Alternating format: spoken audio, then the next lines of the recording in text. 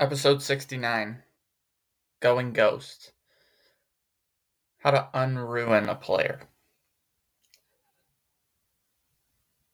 For context, I was just talking to my buddy Mikhail, the guy I do the Level 1 podcast with. If anyone hasn't been on that, check it out. Shameless plug. But I was just talking to him. I shared a podcast with him, Invest Like the Best, with Daryl Morey, who's currently the GM of the Philadelphia 76ers. I've written on Sam Hinkie a ton. They've worked together for reference. You might remember that name. So we got into like a little bit of an analytics talk because Daryl's big into that. And then as we were exchanging audio messages, I had this idea, and I was actually talking about it a couple days ago with my dad when I was home for a wedding. And Jack Han has this article that he wrote in 2021. I'll post it in the show notes too. It's called How to Ruin a Player. And the three players that he talked about, again, 2 years ago at this time, but the timeless lesson is inside of a 2-year-old article when you break it down. He talks about this player development matrix in terms of frequency and success rate, like Belfry talks about. And how to ruin a player comes down to, one, how you look at player development. But I think when, like, the media has written off, at least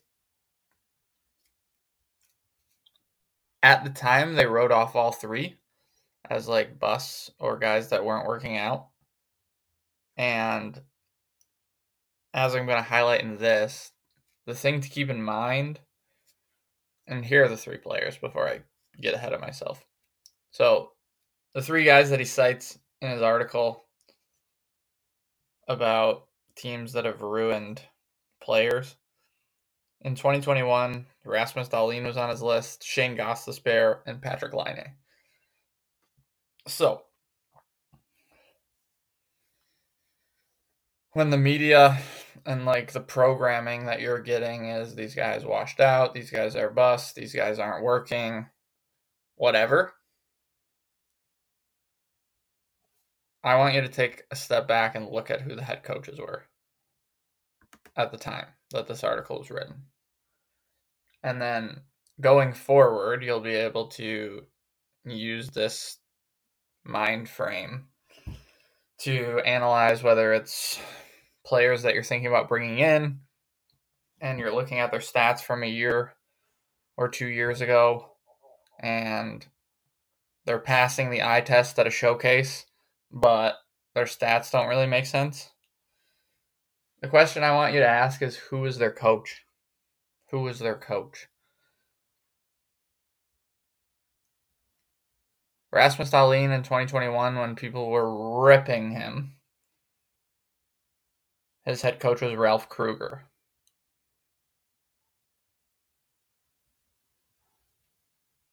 Shane Gostisbehere in 2021, when he was shitting the bed and the media was telling you that he's washed out and he's a bust and whatever, and then he was like 2 years and done. He was playing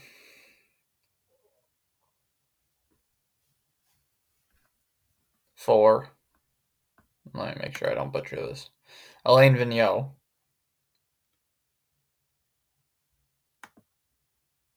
And when he was playing well and lighting it up, and everyone thought he was the greatest draft pick of all time, he was being coached by Dave Hakstol.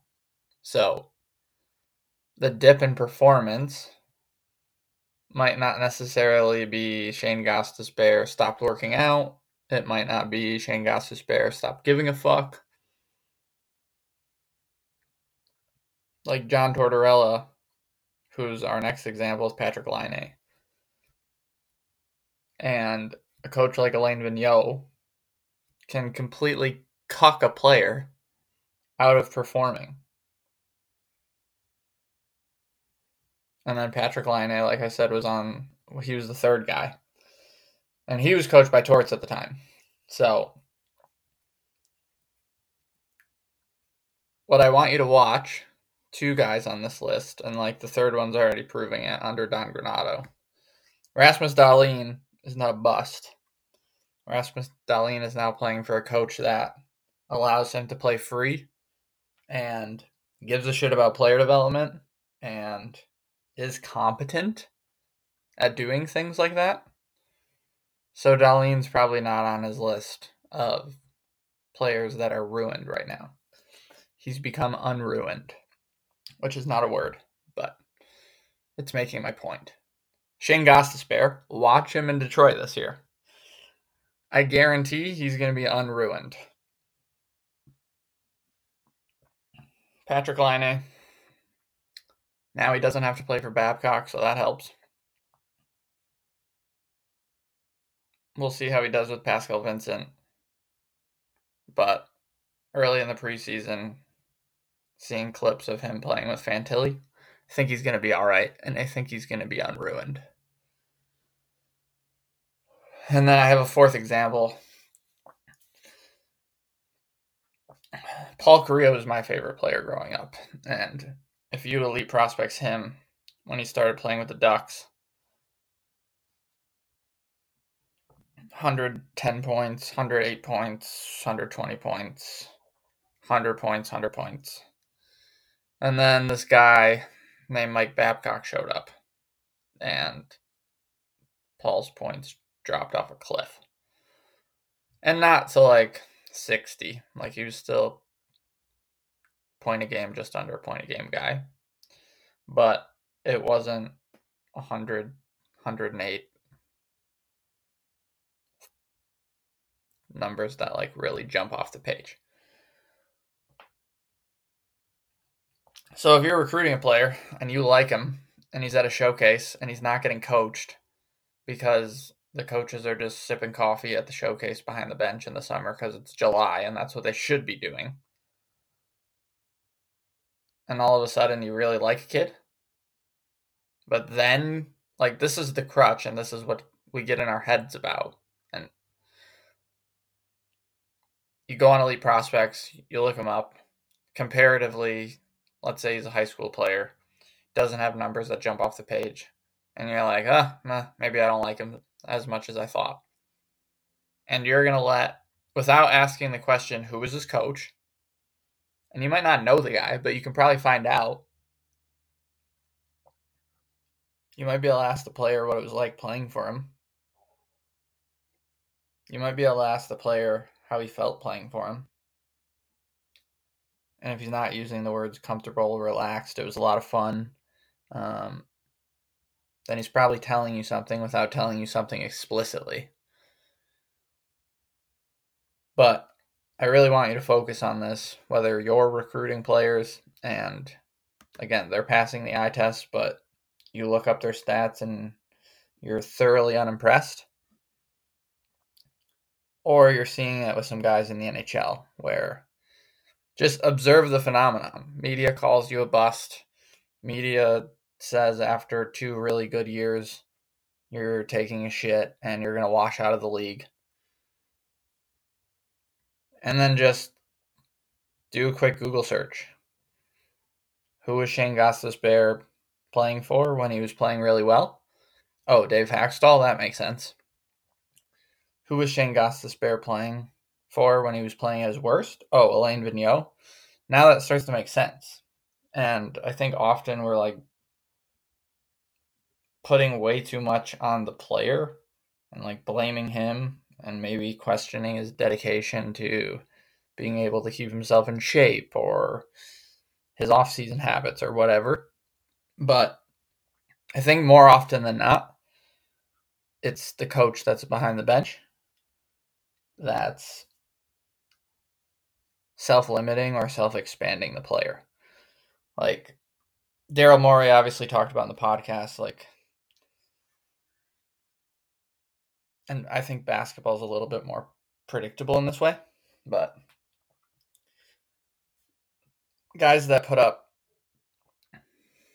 30 on average a game are going to put up 30 on average a game pretty much their whole career.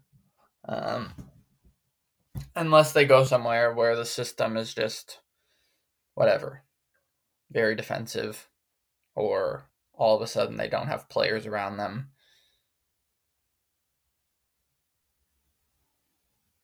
But for the same but different reasons in our game, you can have a player that you can just bucket him in two groups. Is he playing for a good coach, or is he playing for a, quote, bad coach?